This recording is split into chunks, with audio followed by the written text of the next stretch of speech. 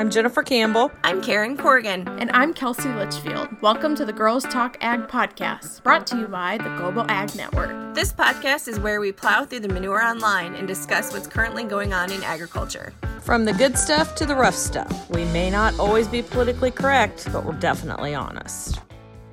So, hey guys, we're back again. I know it's like 3 times in a row now. I feel like we're kind of professional here, guys. Did we just record last week? It feels like kind of 10 years ago. I know. Quarantine does that to everyone, I think. Yeah. It kind of all runs together. Say hi, Karen. Hello. Okay. And Kelsey, we're all here. I'm Jen. Another subject that is kind of heavy. We seem to be good at those right now.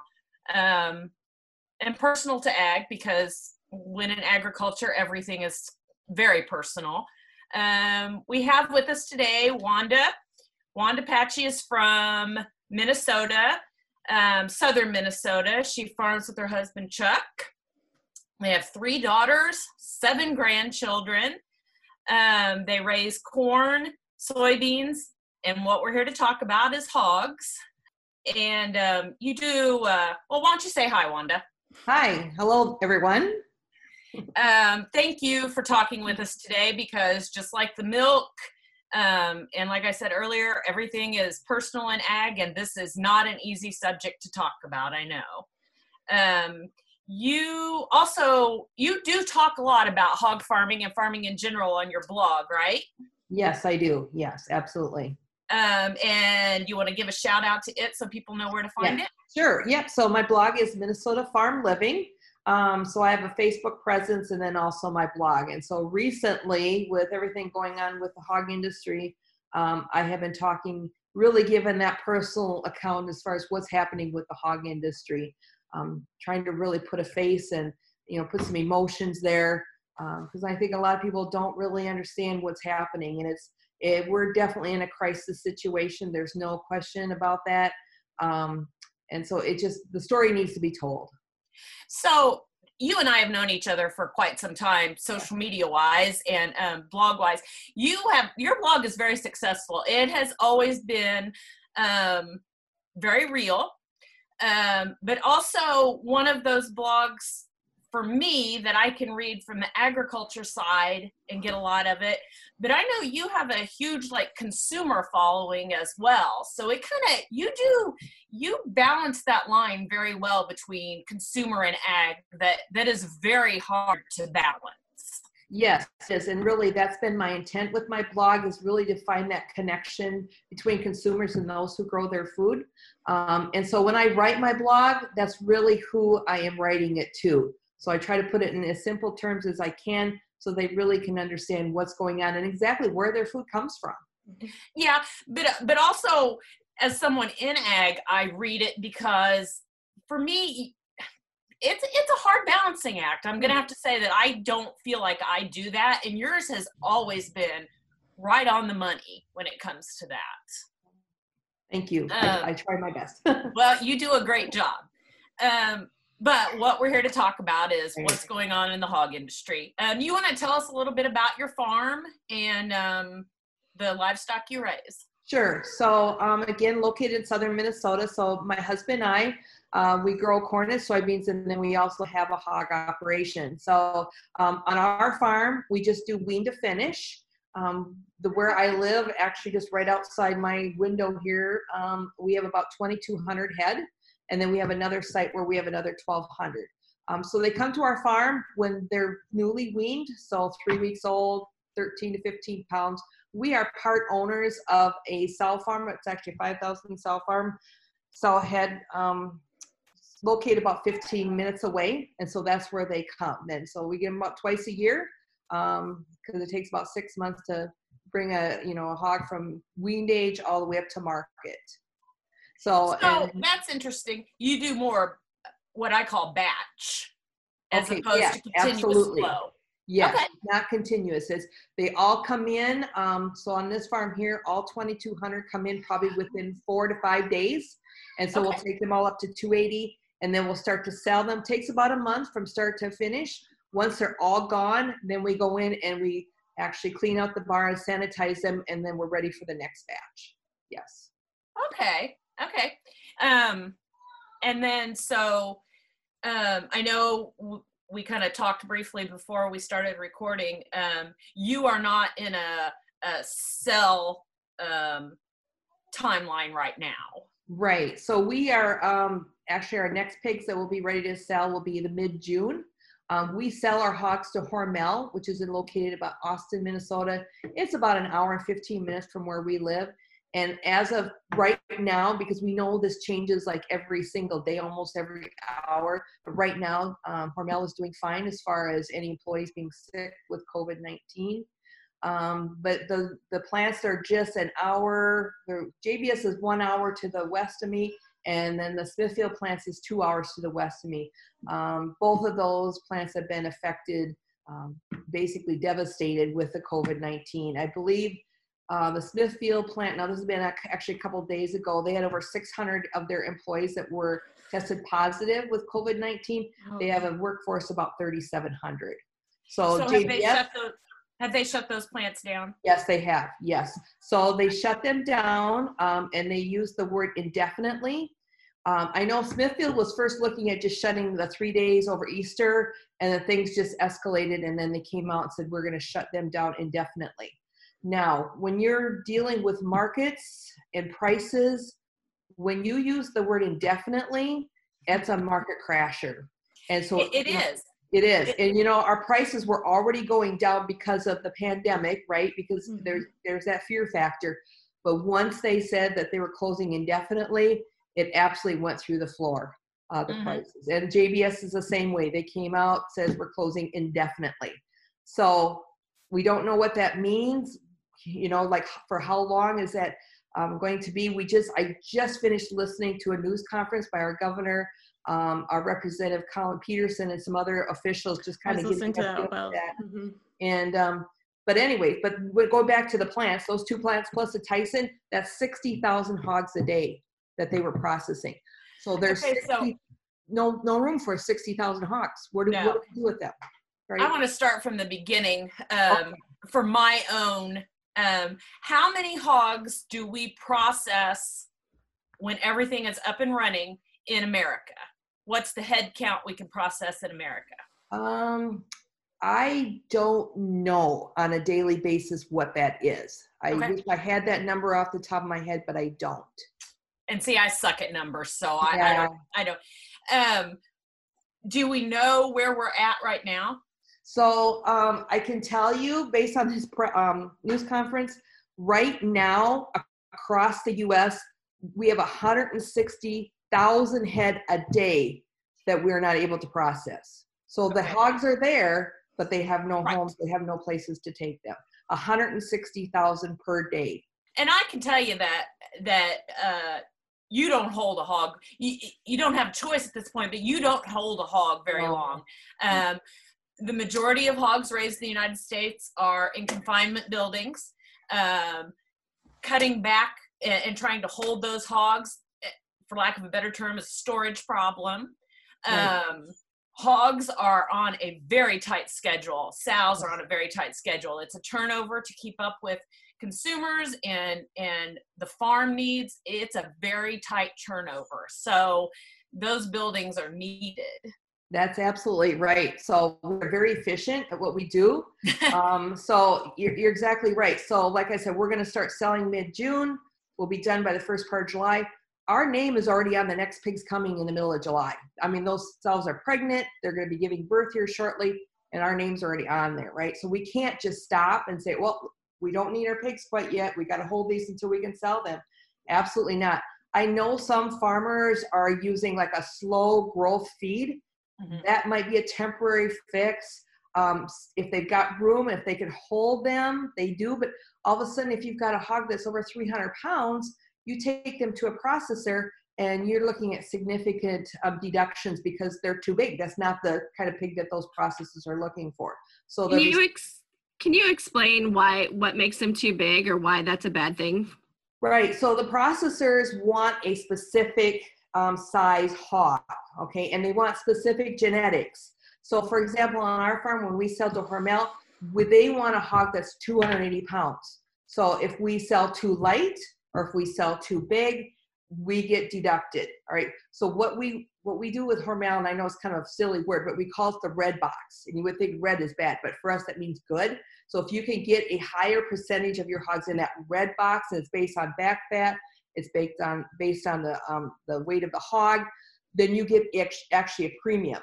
But the reverse can happen. So if all of a sudden you have a light pig or too heavy a pig, then they're going to take a huge deduction from that, because those processors want a very uniform pig going through the processing plant. Does it negatively affect the meat or what they're selling, or why? Explain to others why it's such a big deal. Sure. I suppose because, when you think about it, you go to the grocery store, because basically that's where our meat goes, right? So I call myself a grocery store farmer, because that's where my meat goes. Between that and restaurants, they want a uniform size pork chop.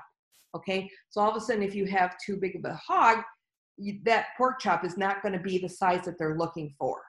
So it really has to do with the end user, who they're selling the product to. They want it a specific size, specific quality. That's what they're looking for. Is it more of a appeal for how it looks as opposed to how it tastes? Absolutely. Okay, thank you. And I didn't quite understand that. Trimming, right? Right. It comes down to trimming, and also, correct me if I'm wrong, processing facilities it's like what we got into with the cattle. Holstein cattle were too big to hang on the racks going through the processing unit. Yeah. Processors are just used to their equipment is a specific size. Absolutely. You're right. Absolutely. Another kind of restriction, kind of getting off maybe topic just a little bit, but not really. For example, we have certain feed that we feed our hogs. So I know of some livestock producers use DDGs, which is a byproduct from the ethanol plant. In some cases, it's a little bit of cheaper feed ingredient.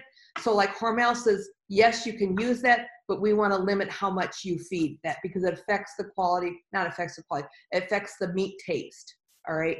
So, so there are some restrictions that we have as far as what kind of feed that we feed our hogs, and because this is what Hormel is looking for. I just think it's hard for the average consumer to understand how a hog gets too big, and then they see what happens instead of it going to the processing plant, and it just upsets them in general. So do you want to talk a little bit about, maybe what producers are having to do now? Yeah, this is the hard part. Yeah. I'm not going to lie. So if you have hogs that are ready to go, and you call up the processor and they're saying, no, we cannot take them, we have very hard choices that we're going to have to make here on the farm. And I can't even hardly wrap my head around it, because those hogs are going to be euthanized. And it's just so sad, because that's not why we farm, right? That's not who we are. That's not what we do. We don't raise these animals to have them euthanized. Well, I think the thing is everybody, we're in this, I'm not going to lie, we're in this to make a living and to make money. But when you put not just the money part, but that is a hard aspect to think about doing anyway. We know why we raise livestock. Yeah. I mean, the end product is meat, and as livestock producers and farmers, we understand that. And I hate to put the money aside, because money is important, but when you're not fulfilling or doing with that product what you raised it for, there's a whole lot of other stuff going on there that is affected with your mind game and your mindset and just your daily job. Right. I mean, you're sitting there and you're just thinking, this is so wrong. I mean, we've been farming for over 40 years, and I have never seen anything like this in my entire life. Never. And it really makes you take a step back and go, what is going on? Again, just trying to find other alternatives. There really isn't any. There's a few out there, but there's really not much else to do. And it's affecting people, definitely. I'm talking to friends, I'm talking to neighbors that are having to go through this. And I'm very concerned about the whole mental health aspect of this too, because we are going to lose farmers. I mean, if this continues the way it is right now, we don't get these plants back on board, we are going to lose a lot of farmers, that have, these are multi-generational farms. And again, I can hardly even comprehend what's going on. Wanda, I know I do want to get to mental health because I think that's an important subject to talk about. Before we get to that point, can we discuss real quick? So, latest news in all this, President Trump signed that executive order. Yep. What are your thoughts on that? Yep, I was actually pretty excited to hear that. That initial reaction that he wants to keep those plants open, which we need to. There's no question about that. We know they're not going to run at 100% capacity. I know it's not going to be a smooth transition. And I also know that they really need to put in employee safety and make sure that that the employees feel safe going back to work. So I can see lots of testing. I know they're scrambling right now, trying to work out the details. In fact, that's exactly what I was just listening to before we started talking today. Trying to get people working together. How are we going to do this? How can we set this up so employees feel safe to go back to work, the testing, but we've got to get back on board. There's it's actually a national security issue, because if we let this continue, we will see pork shortages, even though we have plenty of pigs on the farm. We have lots of pigs on the farm, but in the grocery stores, will see pork shortages if this continues. Well, I'm already seeing some pictures, and one of them was out of western Minnesota. The Walmart meat aisle was completely bare. Yep. I was in Hy-Vee last night. We got groceries. There was plenty, looked like there was a sufficient amount of pork, but there was not a lot of beef there. Not a lot. So definitely empty shelves just in my local Hy-Vee store. I think it's important to talk about how, people say, well, why can't they just go to the local lockers? But a lot of those, they're getting booked up. I saw one was booked for cattle up through January of 2021 already. Yep. And they were warning the deer hunters that they wouldn't have, room for them come this fall either, because they were already booked up with hogs through like October, November. Yep. So funny you bring that up, because just this morning, I called our local locker. My brother wants to buy a hog so that he can put that in his freezer. And so I called the local locker here, kind of expected what I heard, but they're booked up through into September. And then I called another locker about a half hour away. He had one opening between now and into September, and that was for June 29th. So I grabbed that spot, but yeah, they're all booked. They're swamped. Yeah. So I don't personally, this is my thinking. I'm all about local butchers, butchering and stocking your freezer. We do it. I'm not opposed to it. Right. I don't think that's the answer to this. Oh, it's definitely not the answer. I think people are feeling better about that. Yeah. I think it's a psychological thing more than anything, but it's definitely not that. I just don't think it's the answer. Storage at your own home is going to be a problem.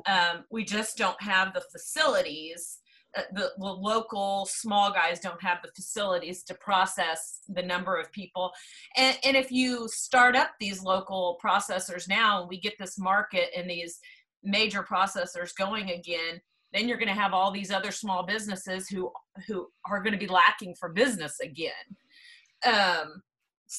My personal opinion is I don't think that the small processors, I'm all about it. If you have the facilities and you have the storage capacity, I'm all about stocking your freezer. Don't get me wrong. Right. I've had a lot of messages. Yeah, I've had a lot of messages here recently. I had a couple, like one blog post and one Facebook post that did really well. And so I was getting a lot of messages to me saying, hey, I would love to buy a hog from you. Well, they're 4 hours away. How am I going to get that hog to you? And then is there a place for you to process it? It doesn't make any sense for us to do that, because our expense that we'd have to put in to get that hog where it needs to go, and it's one hog. Yeah. Would you suggest that they should just go to their local locker and buy what's in there? Because our local lockers have, meat cases where you can just buy out. Would you encourage people to go buy out of those cases to get them cleared out faster? Yep, absolutely. Go buy your bacon. So these major processors, back to like a JBS and a Smithfield, are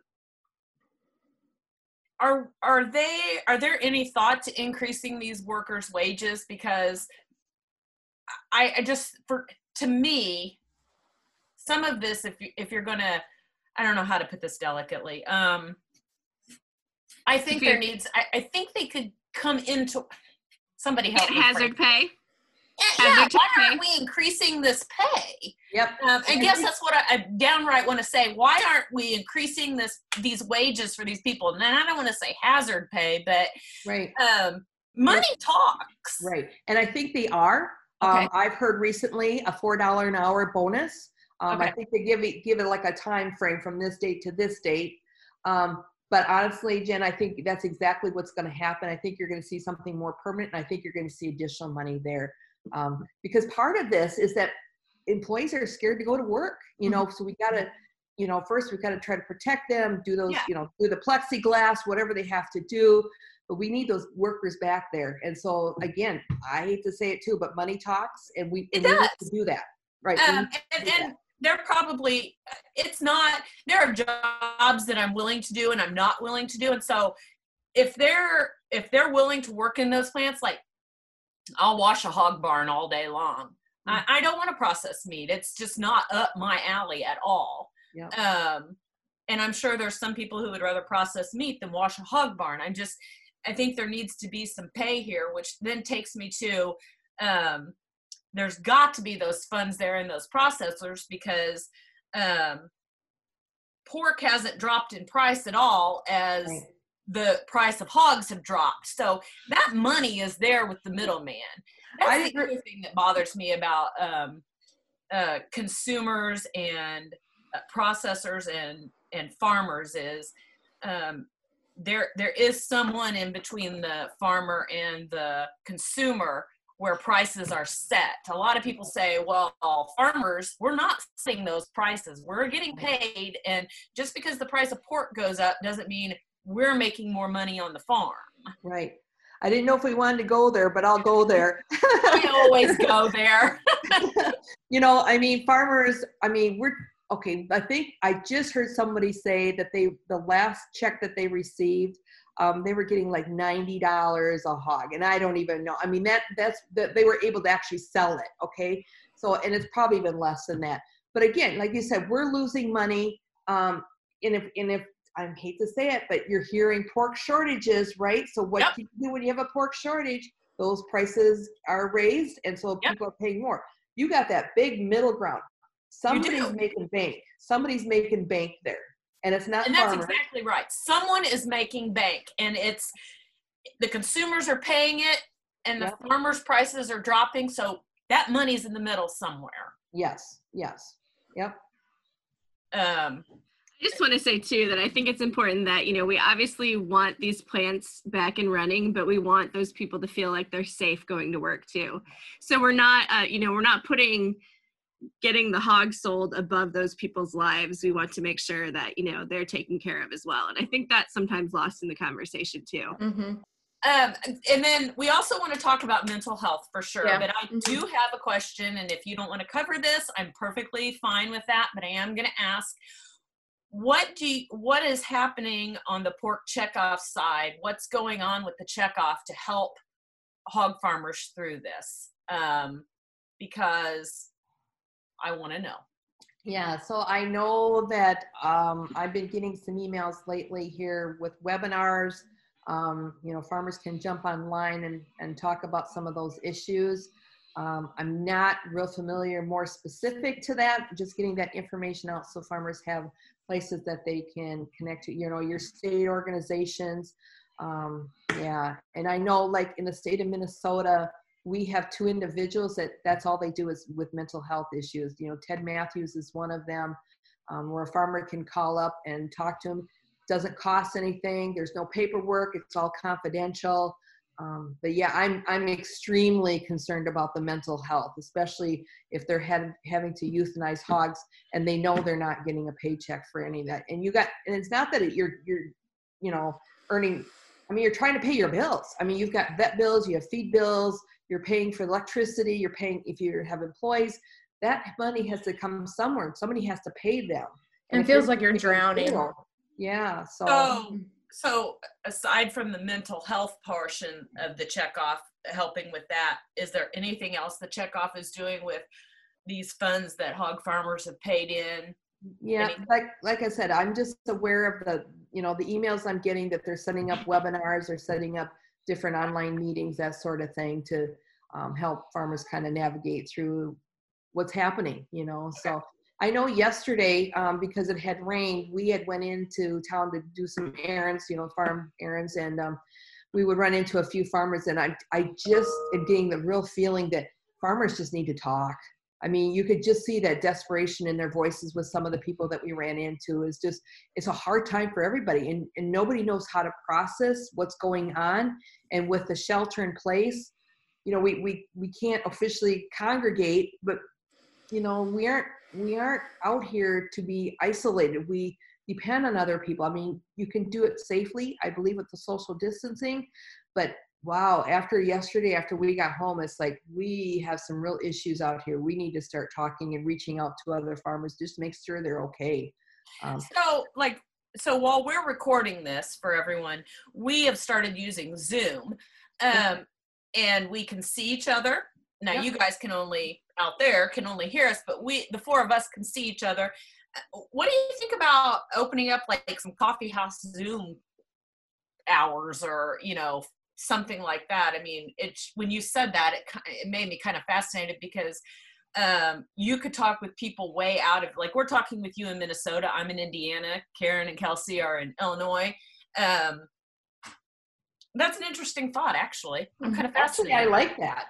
Yeah, I like that. So I think the more it can be done, the better, because the face-to-face immediately makes my day when I see someone else's face on the screen, and even though you're virtual. But I've also heard the term lately, people getting Zoomed out or webinar out.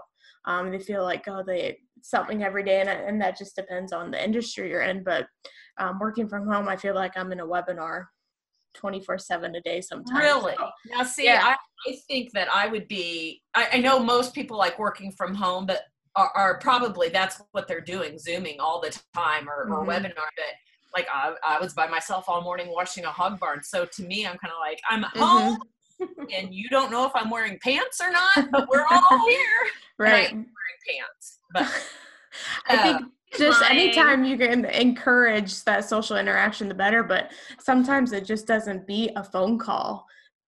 Just a random phone call, say, how are you doing? Can I bring you something? Or if you see them in the grocery store or something. I think Zoom is great, and do that as much as possible, but nothing beats just a phone call to say, hey, how you doing? How can I help? How can I support you? Yep. Well, I think with Zoom too, you can read their body language. So if you're looking at them while they're talking to you, they can't hide something as easily as if you're just talking on the phone or emailing or something like that. I think that's true too. I mean, I think you can see what people are, you can kind of see if someone's relaxed, or if talking helps. Coffee shop Zooms. I kind of like that. Yep. Girls Talk Ag coffee shop. We should try that. Wanda, do you have any resources that you would recommend when it comes to mental health? Or it's such a thing to like just say, oh, go talk to someone, go get help. But sometimes you need those tangible action items of, what can I do to help? Or what can I do if something's going on? Sure. And I know I think each state probably has their own mental health access line. And so Minnesota's no different. We have the Minnesota Rural Helpline.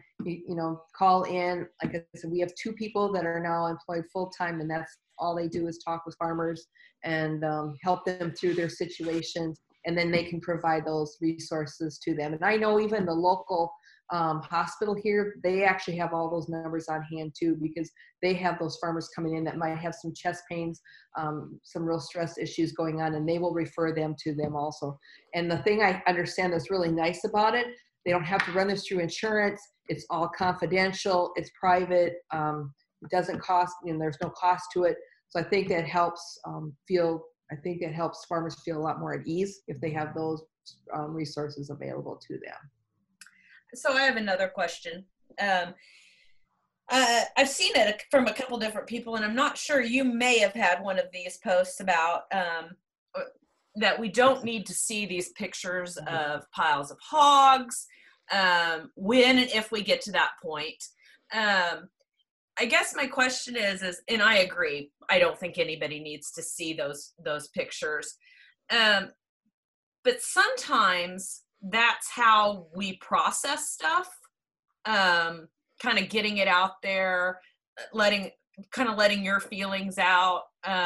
Also, it kind of makes it real to a consumer. With how do you suggest, or do you have a suggestion for processing that without showing those pictures? And do consumers need that connection? Is it any of their concern? Do we need consumers to be concerned about this? It's more like a shock and awe, if you ask me. Right. I agree, it is shock and awe, but sometimes you tell people not to do something, and there's a handful of people out there who then you've dared them to do it. Mm-hmm. But how do we process? Some people process that like that, and do we even want it to feel real to consumers? Right. I think we can tell our stories just through our words. I don't think we need to see the pictures. I agree. I just have a hard time with that. I think that's just really hard. And another concern that I have is all of a sudden you have those pictures. We have animal activists, animal rights activists out there, and those can misuse them. will be used in a very negative aspect. Mm-hmm. There's no question. Even years from now, they could be used negatively. Absolutely. Wanda, when we talked earlier on the phone today, you had given me some numbers. I think numbers kind of speak to the depth of the problem, and I was just astonished by hearing how many head were being euthanized, and that puts it into perspective for me. So I think sharing numbers, or just like you said, telling the story. I kind of visualize a farmer just getting on Facebook or a video or something and say, this is what I had to do today. Like this is the realness of it. Absolutely. Yeah. Another question that goes off in a different direction.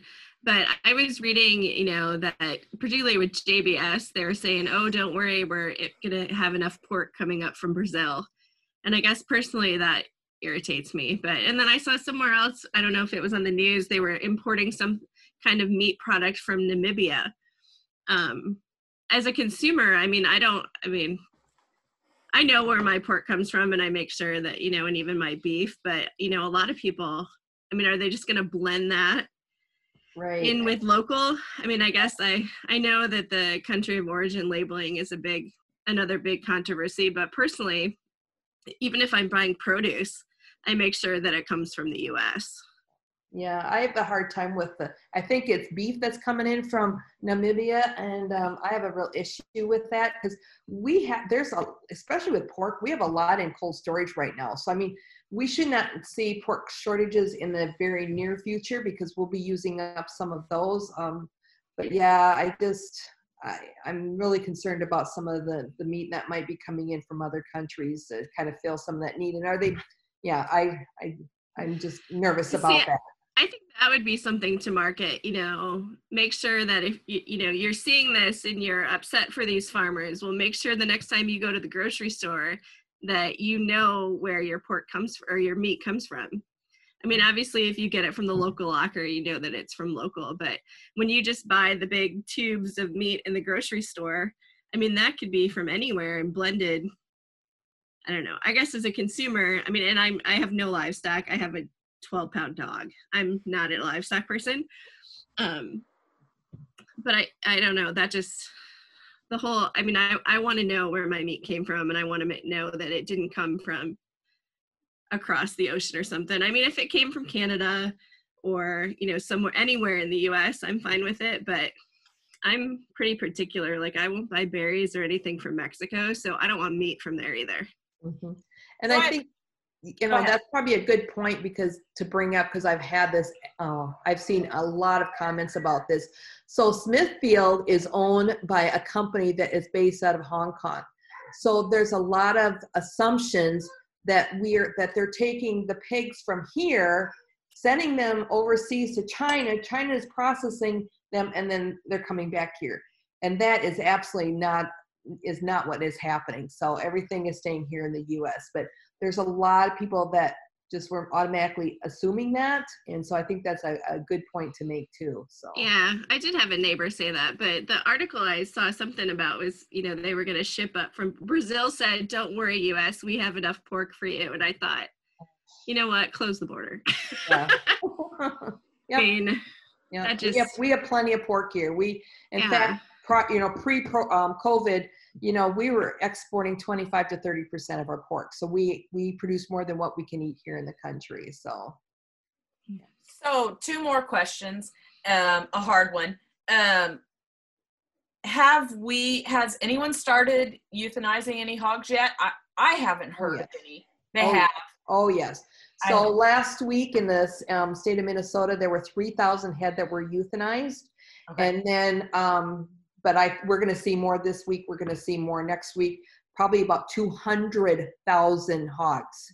So in the U.S., just in Minnesota here. Minnesota. Yeah. So I live in a very hog dense area. So in my county, we actually sell about 2 million pigs a year. So we have a lot of hogs in this area. So yes, there's your numbers, Kelsey. 200,000. Mm-hmm. So and again, I can't even. Makes your stomach drop a lot. Oh my gosh! It makes me want to throw up. The thing is there's farmers' faces to every one of those. Yeah, totally. So it's not just 200,000 hogs; it's farmers that are having to go through this. Well, and it doesn't just affect the hog farmers; those hogs eat corn, so it affects the corn farmers too. And I think people need to see how big this cycle is. It's a domino effect. So,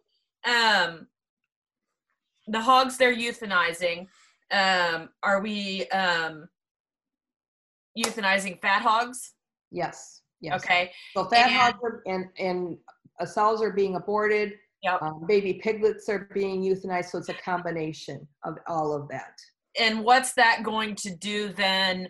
5-6 months down the road. 5-6 months, even 3 months down the road.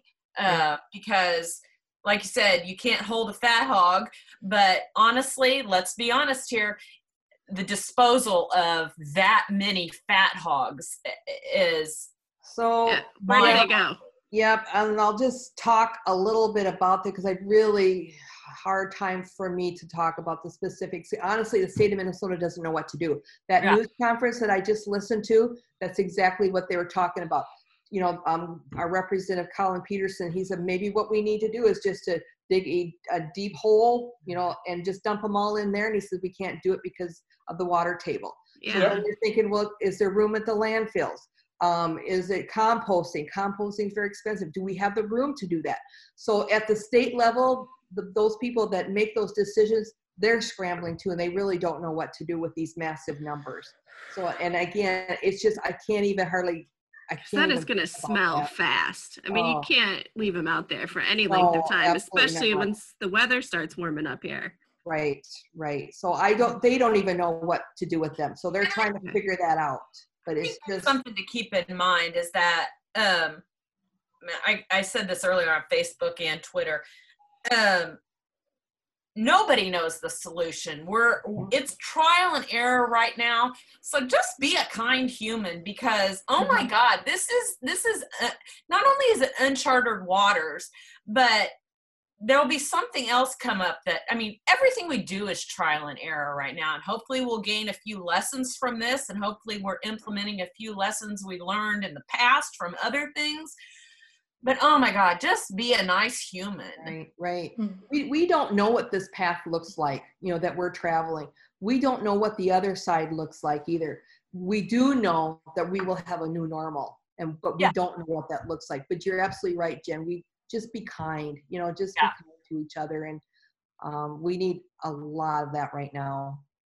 All the way top to bottom, just, Speaking of being kind, Wanda, earlier when it was just you and I that hopped on, we were waiting for Jen and Karen to join us. You had some positive news. What was that?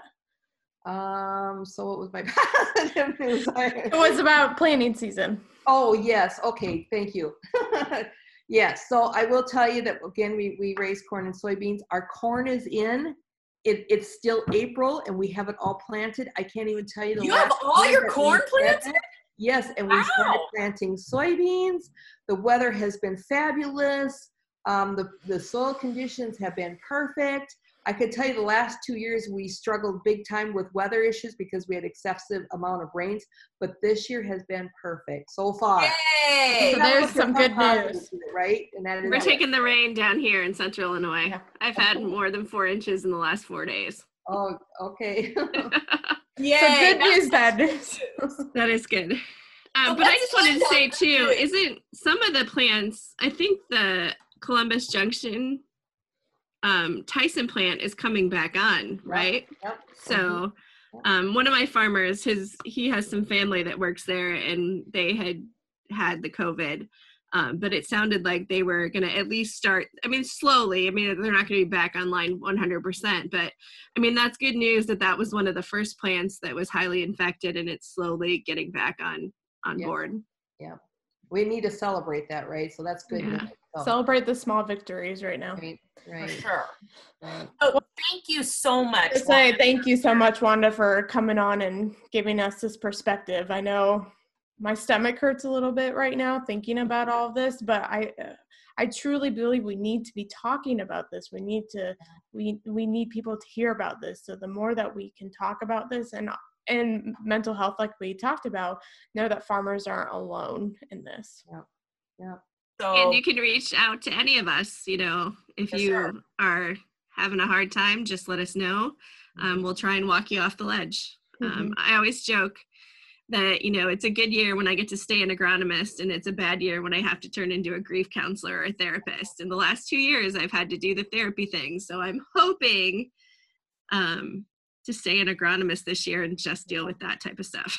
Yep. Absolutely. But we're open. Yeah. Thank you, Wanda. Really appreciate you coming on today. Thanks for having me. I appreciate it.